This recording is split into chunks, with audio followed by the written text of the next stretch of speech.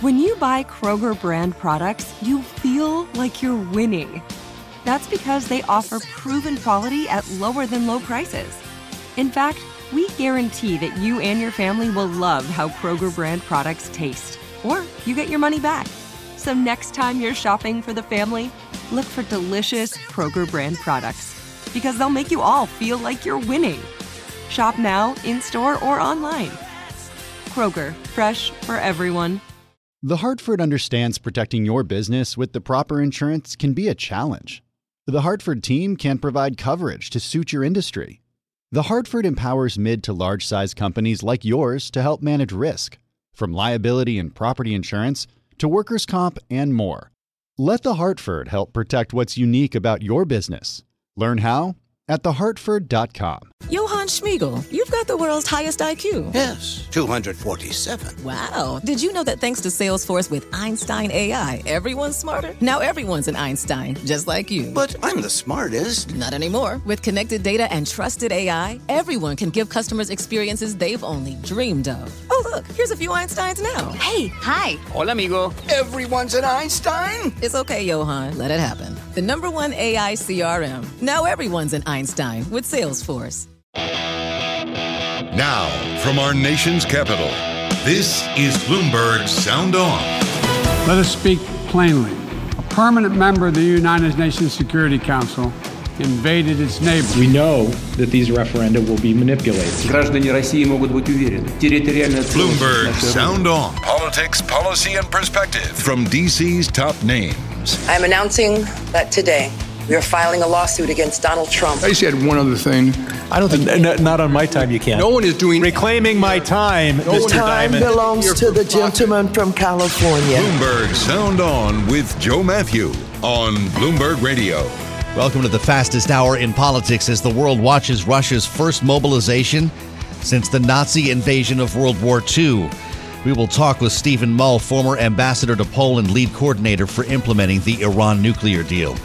New York State files suit against Donald Trump and his 3 kids accused of faking the value of real estate assets. Bloomberg legal reporter Eric Larson will join us with details just as Trump's special master gets busy in a whole separate investigation. Our signature panel is here. Bloomberg Politics contributor Rick Davis and Jeannie Sheehan Zaino.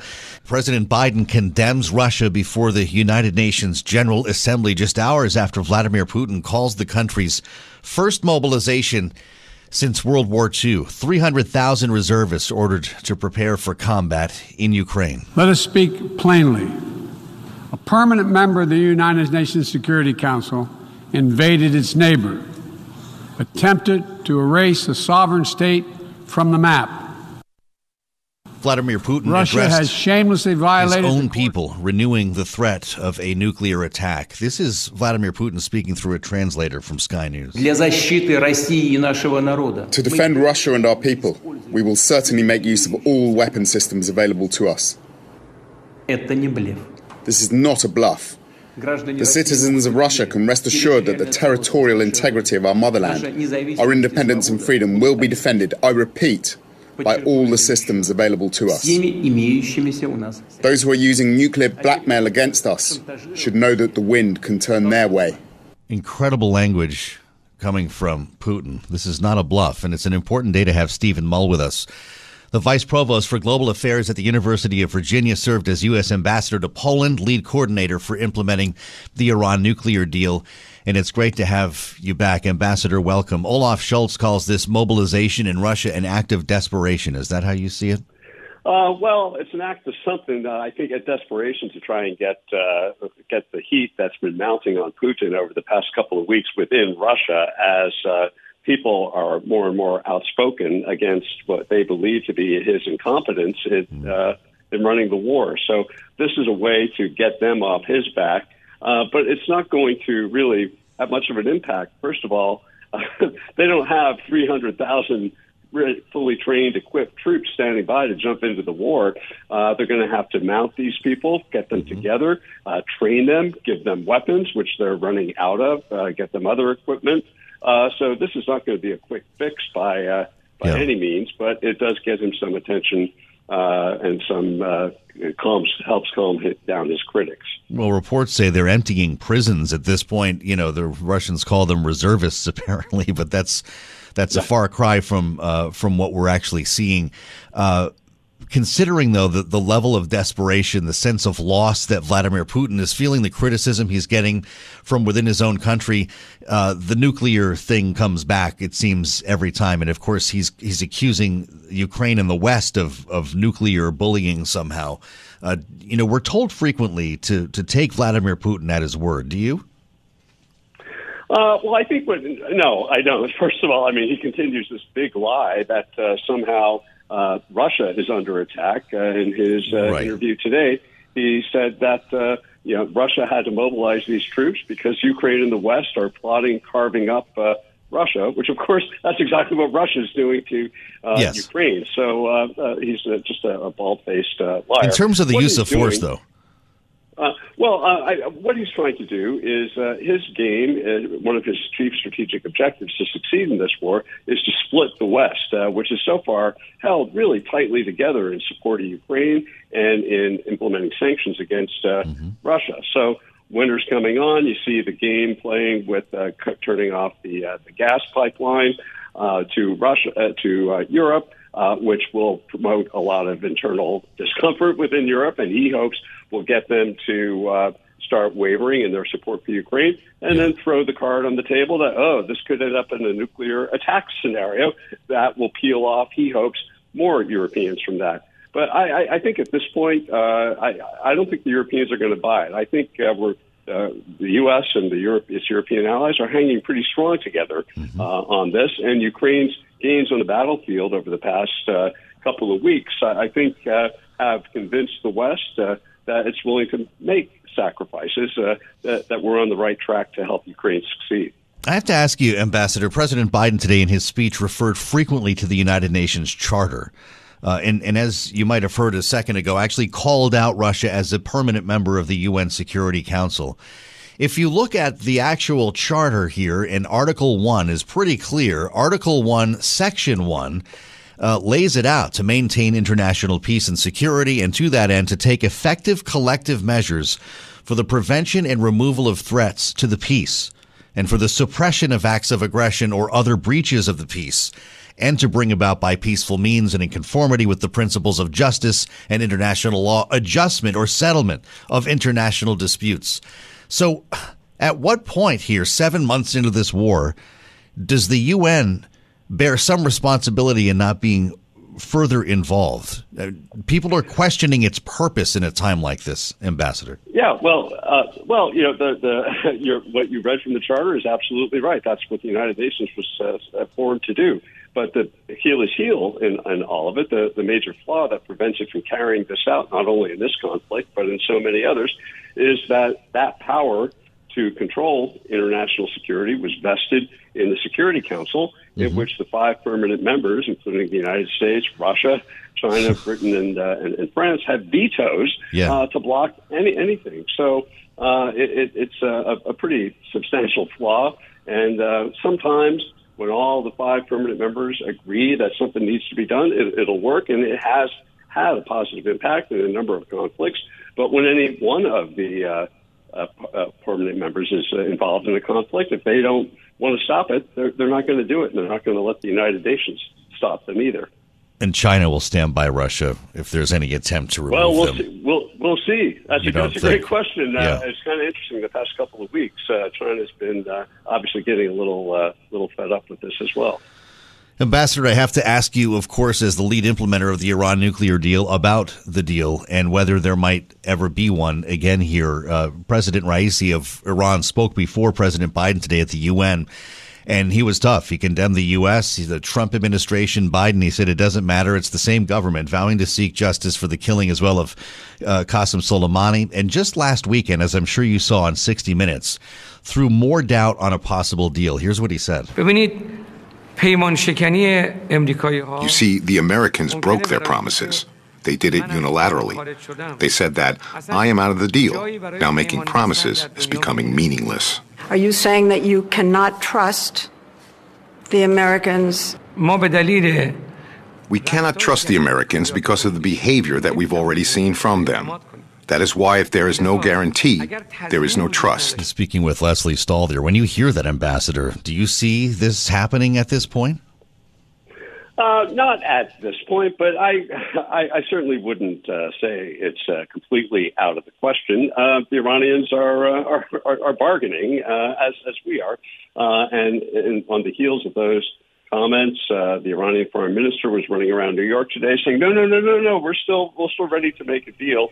What they want is some kind of guarantee that once they give up the nuclear material they've now stockpiled over the past couple of years, that there's some guarantee that they're going to get the sanctions relief, that the U.S. won't walk away again.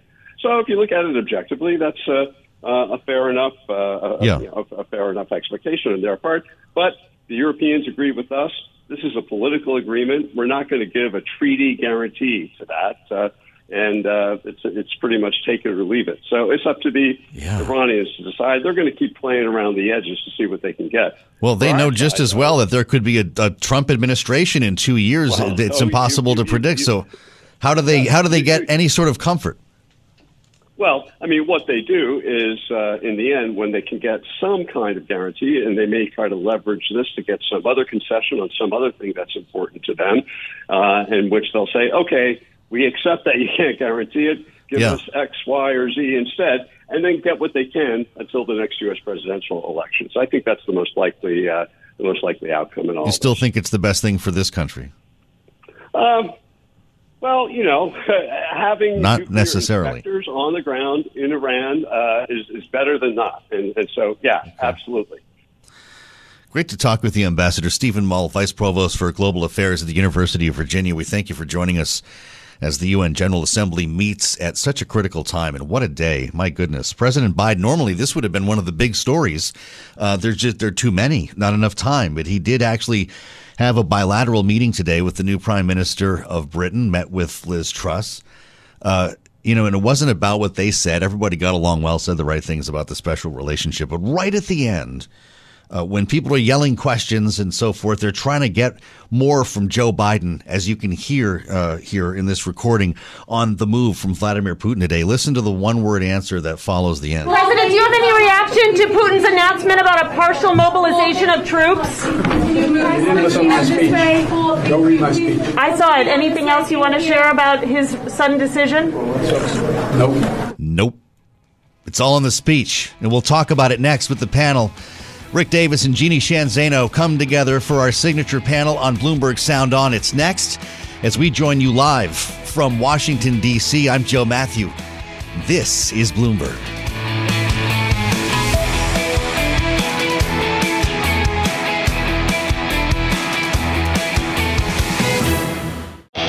You're listening to Bloomberg Sound On with Joe Matthew on Bloomberg Radio. As Vladimir Putin renews the nuclear threat, President Biden didn't mince words before the UN General Assembly. As we heard from today, before the Green Marble. If nations can pursue their imperial ambitions without consequences, then we put at risk everything this very institution stands for. Everything. Well, then that means it is at risk.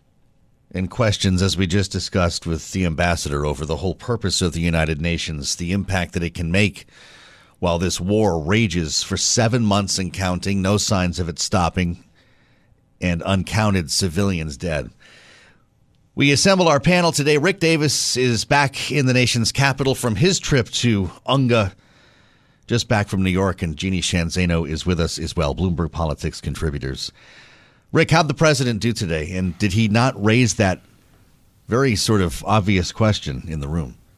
Yeah, look, I think he hit the nail on the head. I think it was aided by Putin's kind of unhinged speech that preceded it. So I think he was able to create the perfect juxtaposition, right? You've got a decision to make as an institution, the UN and the world, as to whether you're going to decide to side with authoritarianism that creates all this dislocation and chaos, or reinvest in the institutions that created the greatest level of prosperity in world history after World War II. I thought that was pretty clear to everybody sitting in the seats. And I do think he used the UN the way the UN needs to be used as a focal point for these kinds of debates. You'll notice who wasn't there, right? Who was hiding behind the Kremlin walls while the rest of the world was participating in some kind of a democratic forum. That's right. Yelling Vladimir Putin can't be seen in the UN today. That's a good thing for the UN. The Security Council also can't do anything, though, right, Jeannie? Doesn't that defeat the purpose? It does, but I had a little different take than Rick did on this speech. I thought the president did do a good job. I agree with him in terms of, laying out the problem if the UN doesn't address this. But what I thought he didn't do enough of was saying both what the UN should do, what he wants them to do, and speaking directly to Xi Jinping and, quite frankly, to a close ally of ours, or who should be, to India, to say, you're close to Putin, you need to respond to this. I wish he would have done a bit more of that. And he also could have said, quite frankly, what the U.S. plans to do about this.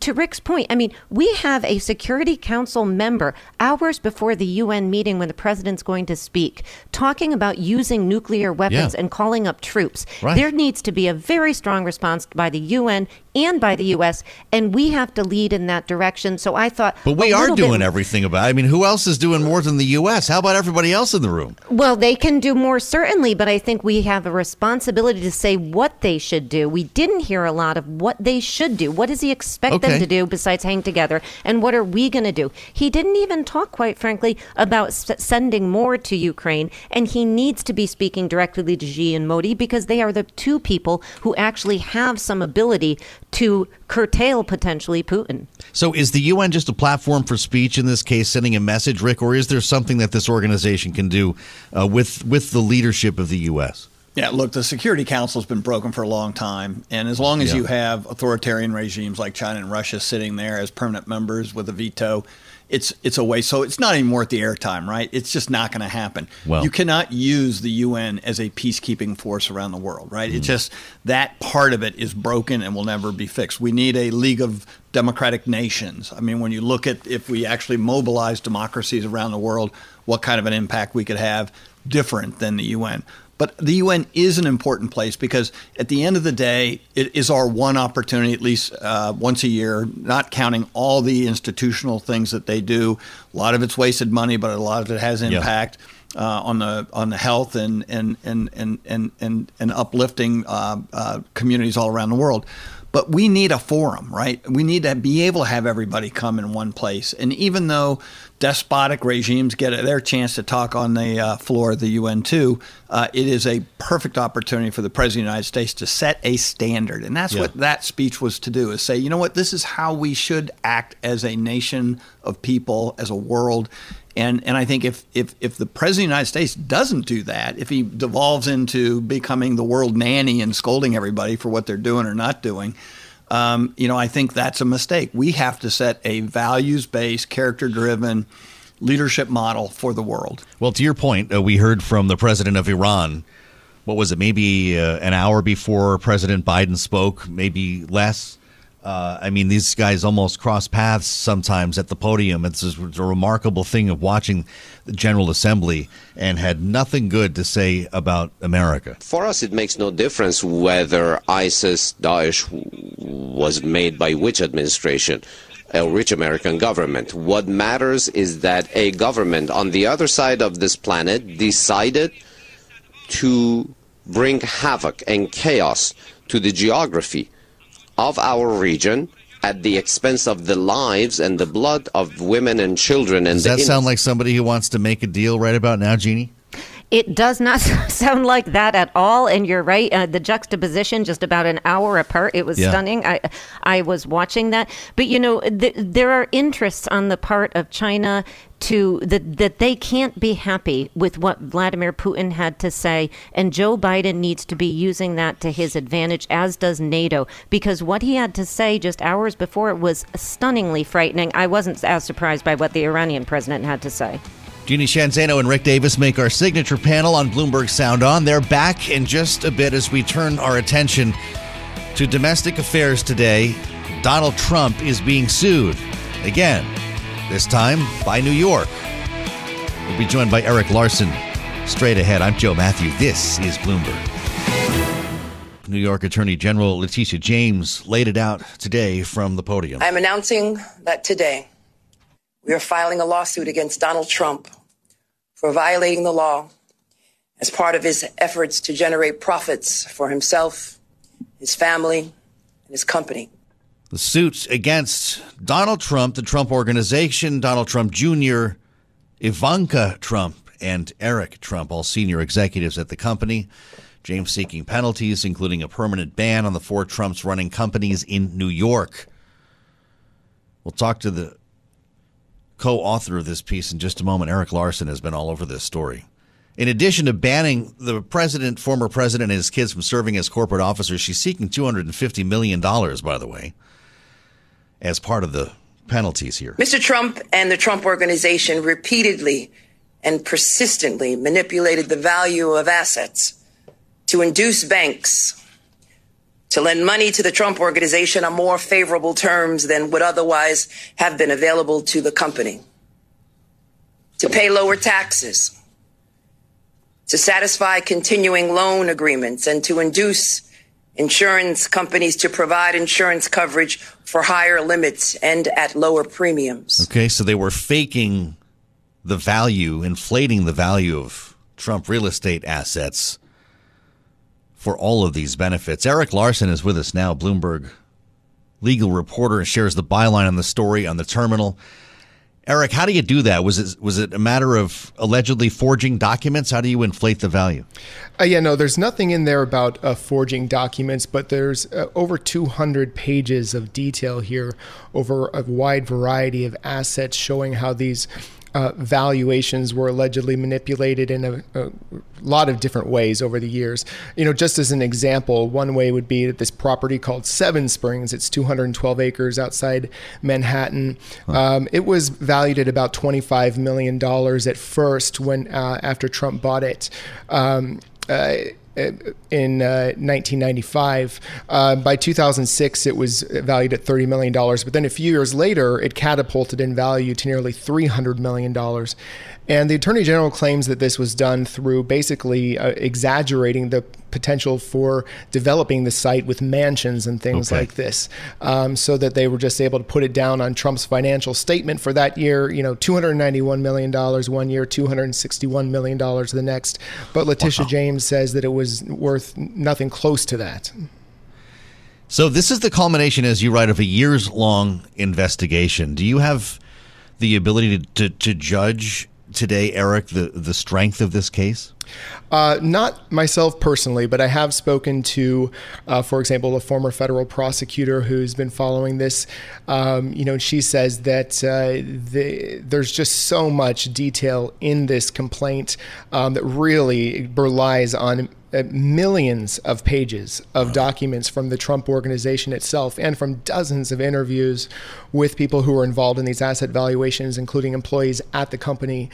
So they said that because it is such a document-heavy case that it's going to be stuff that you can put in front of a jury that's going to be easy to potentially easy to understand and really spell out these alleged schemes.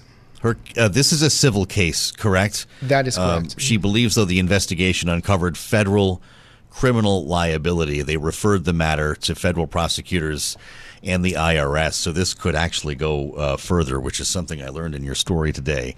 But we also want our listeners to understand that this is not related to Department of Justice investigations underway right now. For instance, Mar-a-Lago, efforts to overturn the 2020 election results. And with regard to that Mar-a-Lago case, I don't know how you track all of this stuff, to be honest with you, Eric. You must be the busiest guy in the company right now. But the special master has started working. 500 documents a day, we're told, to get through 11,000 of them.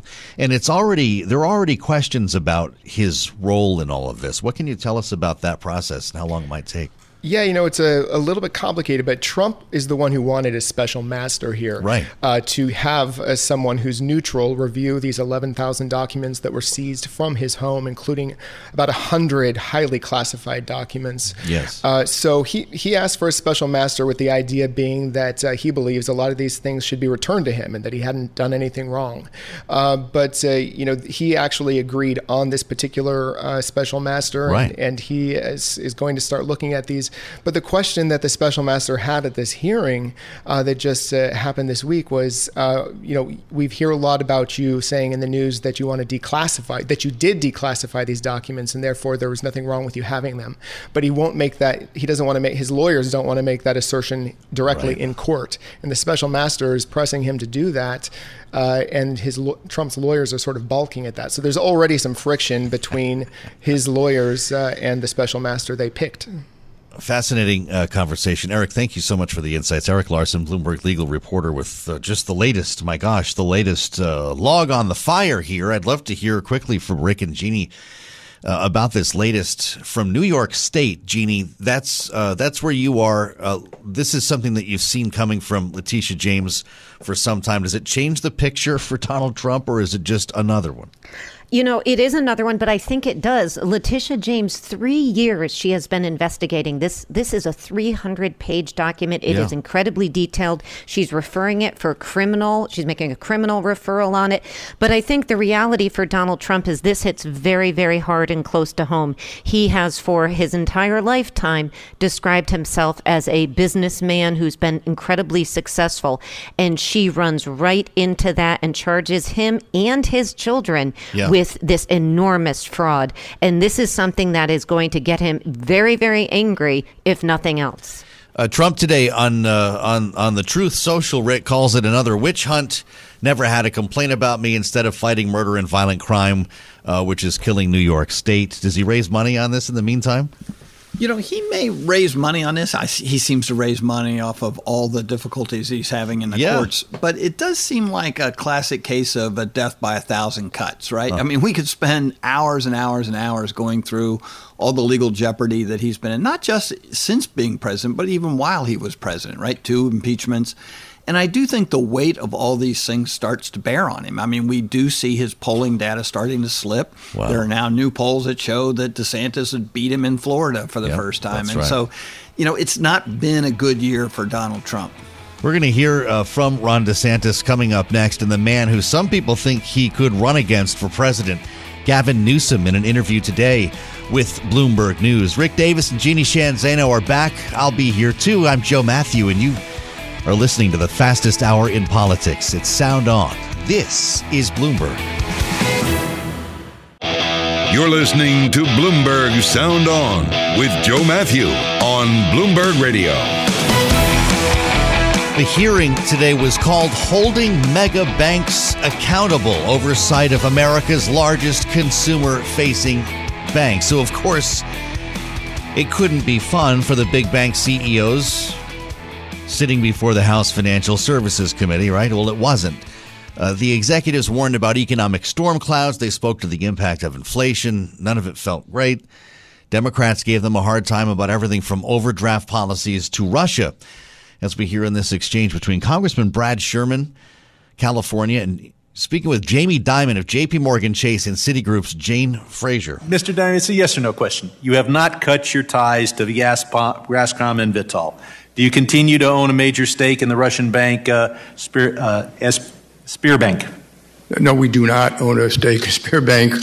I think that's in a mutual fund somewhere. And we've materially cut out some of the. I hope you would cut all your ties to Gazprom and Vitol and let me go on to Citigroup. Have you cut your ties with Lukoil and Vitol? I just had one other thing. I don't think not on my time. You can't. No one is doing reclaiming my time. Mr. Time Dimon belongs to the gentleman from California. And we'll move on. You can do a press conference afterwards and comment as you like. Not on my time. Have you cut your ties to Lukoil and Vitol? Similar to Mr. Dimon, we have been working down our exposures in Russia. So you have not cut your ties yet. Let's move on. Moving on from Jane Fraser. Just, went down the line here as we reassembled our panel, reminding its annual testimony, but this was not an annual topic. Jeannie Sheehan Zaino and Rick Davis are here, Bloomberg Politics contributors. Rick, that must bring back just great old memories for starters from Capitol Hill. But is this level of scrutiny actually required right now as we consider sanctions? Our own banks here in the U.S. are still invested. Yeah, anytime a member says, I've got a yes or no question, it means they actually don't want you to respond at all, just gives a speech. So, that's how do you train people to go up for testimony? And you certainly don't do what Jamie Dimon did, was pick a fight with them. Yeah, what is that? I guess when you're Jamie Dimon. But look, it's obviously in a time of economic upheaval. These guys are targets, and I think that they're going to go through quite a bit of oversight, especially as it relates to some of the requirements that they have on the Banking Act. So I think they're going to see a lot of action over the course of the next 2 years as the economy sinks into recession. Is it time for them to be dumping their assets, though? Jeannie, they couldn't answer yes to any of those questions. No, they weren't. Assets in Russia specifically. Yeah, they weren't allowed, to Rick's point, nor did anybody want to hear what they had to say. I think they're going to have to think seriously about that, and I'm sure they have already. But I think partly what's going on here is the state of the economy here and all the concern, and you hear that reflected both back and forth. And also, quite frankly, the fact that there was a big American bailout of these banks, and that is something that Americans have not forgotten. I mean, I'm stunned by the number of young people who don't remember a lot when you talk to them about things that happened when they were little kids. But the recession of 2008 looms large to them, and what happened in the aftermath, because they fear the impact on them should something similar at a time when many Americans, no matter what economists say, feel like we are in a recession already. So, I think that's partly what's going on here, and they are on the hot seat, and they're going to have to respond and try to keep their heads down and not pick a fight, to Rick's point. Well, it's not a great look. I mean, PR-wise, even McDonald's was shamed out of Russia. Rick, I thought this was pretty much all done. How about the big banks that control our money? Look, geopolitics and banking has never been a good match, and as Dimon was trying to say, they invest in mutual funds. Even a sliver of it might be an investment in Gazprom, but it's still an investment in Gazprom. So you actually got to go to the mutual funds and say, hey, what you ought to be doing is disinvesting. The real question is going to be when they start to focus on China, because right now there really isn't all that much investment in Russia, but we have massive $1 trillion investments in China, and the banks are going to be called upon the carpet at some point and say, do you realize you are financing the Red Army's buildup in a potential conflict against the United States? Jeez. Well, they're going to be back for more tomorrow. The sequel next door in the Senate, the heads of the 7 biggest banks. As we turn our attention now to what Rick alluded to, and that is, what could be a future presidential race. At least that's what they say. Ron DeSantis is making a lot of news this week. He's now being sued over these migrant flights, the stunt, as President Biden would call it, along with a lot of people here, the migrant flights somehow from Texas to Martha's Vineyard, yet he's the Florida governor. And he's being sued now for doing this. Migrants claiming they were duped into making the trip with vouchers for free food, promises of employment, promises of housing, and the complaint's been filed in Boston federal court. It's a proposed class action. Ron DeSantis does not sound concerned. They said they're a sanctuary city. They say that no human being is illegal. Everyone's welcome. These were folks who got the transport that Biden totally abandoned. They were homeless. They were hungry. So they hit the jackpot to be able to be in the wealthiest sanctuary jurisdiction in the world. Okay, so they hit the jackpot by being trafficked to Martha's Vineyard, and now Ron DeSantis is using the term deported. They were deported to Cape Cod from Martha's Vineyard. Gavin Newsom, the governor of California, is on the other side of this, of course, and he and DeSantis have been kind of going head-to-head on this for some time now. He spoke today with Bloomberg News. I cannot stand Ron DeSantis and these folks that are using these human beings, children, as political pawns. Disgusts me. The cruelty of that is self-evident to any person that truly cares and has compassion. That said, the issue is real. I'm a border state governor. You don't need to lecture me on this topic.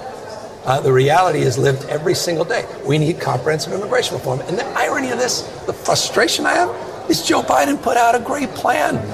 He has a plan, 8-year pathway to citizenship, fast-tracking Dreamers and TPS, dealing with border security and new technology. Yes, dealing with the underlying issues, but also dealing with a backlog of asylum seekers and court processing, and looking at high-skill, not just low-skill jobs. But we're not talking about it, not promoting it, and Republicans consistently from 2007-13 have blocked any comprehensive reform. Shame on them. Gavin Newsom speaking earlier today with David Westin in New York. I can't stand Ron DeSantis, he tells Bloomberg.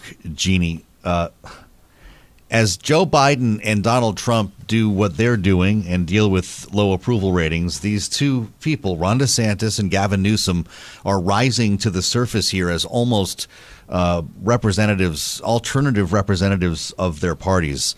Are we getting a sneak preview of what will be a national race at some point?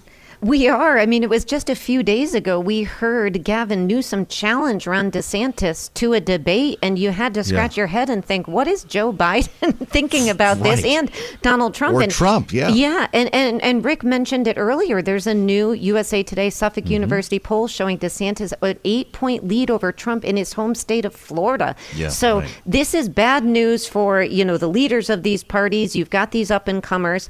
And I thought, I heard a bit of what we had David Westin was asking, and he asked the right question about border security, because that's what Democrats are going to need to address, because you look at these polls, Americans give Republicans the edge on keeping America secure from illegal immigration, and that's going to be critical as they address this politically. Rick, is it possible for Gavin Newsom to get that kind of groundswell support in the Democratic Party that DeSantis is enjoying among Republicans right now? Well, he's certainly doing it the right way by picking an enemy to lambast the way he has, picked a fight with DeSantis. And having a good enemy is always a good way to rally people around you. So I just think it's excellent that both these guys just jump right in front of the freight train called the midterm election, desperate to get attention to each other while their parties suffer their efforts to try and win power in Washington.